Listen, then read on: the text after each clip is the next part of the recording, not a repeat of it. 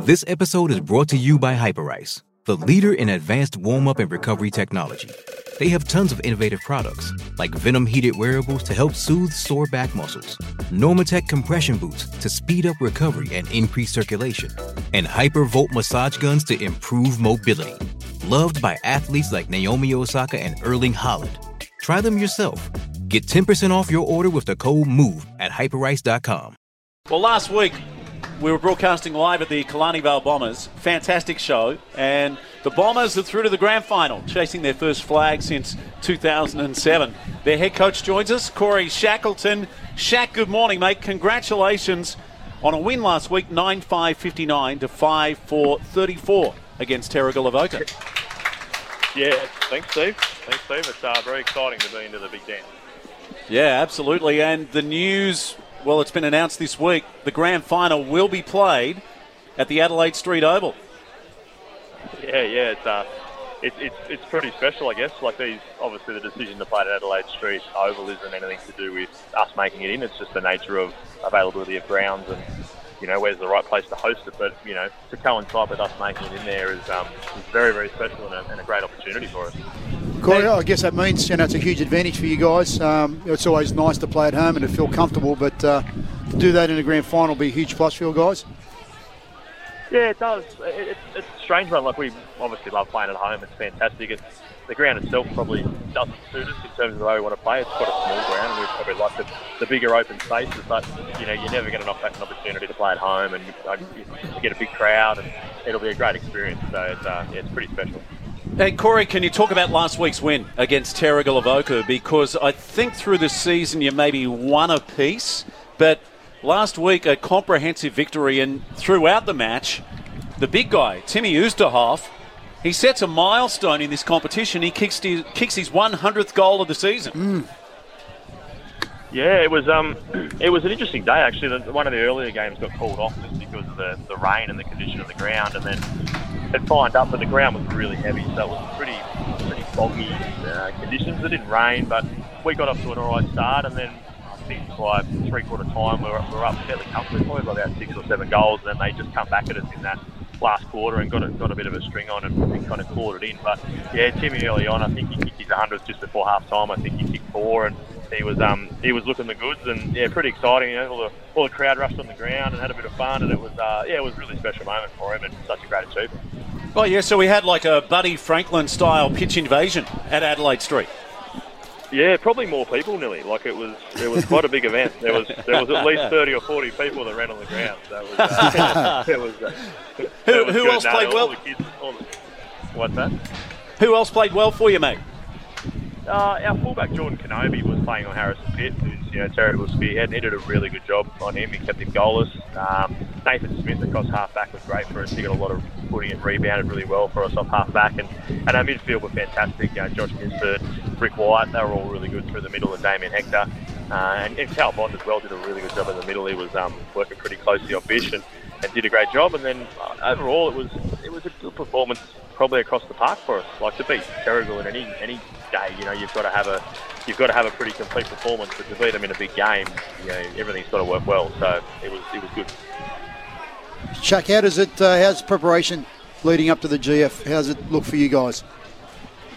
Yeah, it's a fine balance, I guess. Guys are pretty excited to be in a grand final and being at one at home, so we're trying to enjoy it as much as we can, but recognise that we've got to be us, and we've got to stick to our structures and do all the behaviours and habits that got us where we are. So training's very similar. We're not changing anything. We're just continuing to work on the things that we believe can get us points, and just keep refining what's got us where we are. But it is exciting, and we do want to get that right balance between enjoying it but keeping a little bit. And Corey, will you go and watch the prelim final? So Terrigal Avoca up against Cardiff. So Cardiff knocked out Newcastle City last week, a fairly comfortable victory. So will you go check that game out? It's at Fagan Oval. Yeah, definitely. Our women are playing in a prelim final against Cardiff as well. So that's first up. So we'll watch that, and then definitely be watching the Cardiff Terrigal game, just to get as much of an idea and an advantage as we can going to next week. Shaq, I reckon you just put your own house in order now. Like, You've proven you're the best team all year. You've had a comfortable victory in the major semi. And I remember Stephen Folkes, the late, great Stephen Folkes, he'd often say that it's just all about his own team.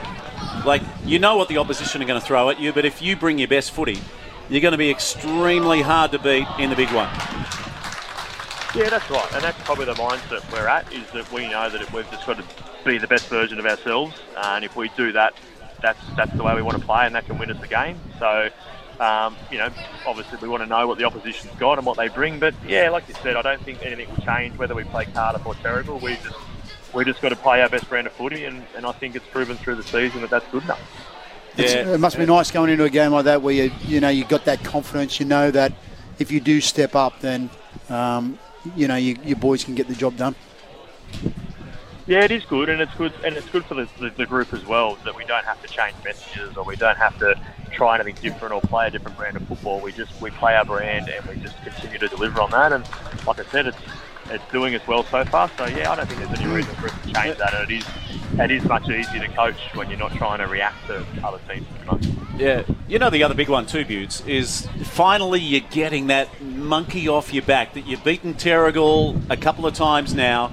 Yeah. Like, you're growing in confidence every time you beat them, because they have been a benchmark. They've been one of the best, I guess, regional AFL clubs in New South Wales for the last decade. Is that fair to say, Corey?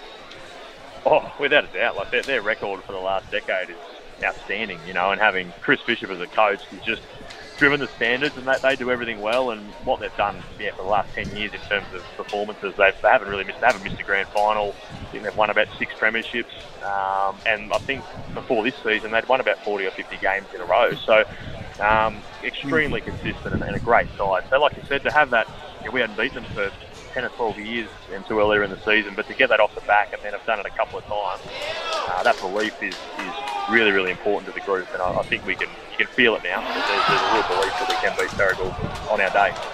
Hey, Corey, one more question for you, mate. Can you believe what unfolded last night? It has been the best AFL final series I think I can ever remember. Week 1, that game between Collingwood and Geelong, when you watch the highlights again, it had some of the biggest moments. Some of the goals that were kicked were just phenomenal, including Jeremy Cameron, who had a blinder. But then last night, Brisbane down by 28. They somehow find a way against the reigning premiers, and they roll into week 3 of the final series. Can you remember a final series like it, and what were your thoughts of Brisbane last night?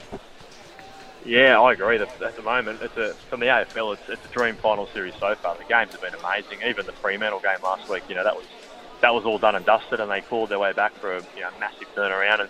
And in terms of last night, 15 minutes in, I thought Melbourne were going to win by 10 goals. I thought Brisbane didn't have a chance, and then they just changed their brand and played a more of attacking style and straightened themselves up. And what a performance! I had them written off for all costs. So hopefully tonight's the same. Hopefully we get a similar turn up tonight, and then bring on next week, I suppose, if we've got the Swans, and who knows where we go. Yeah. Well, I'm giving you a standing ovation. Well done. Congratulations, mate. Kalani Vale Bombers through to the grand final, chasing a flag for the first time since 2007. Enjoy the week, mate, and we'll catch up soon. Yeah, thanks, guys. Much appreciated.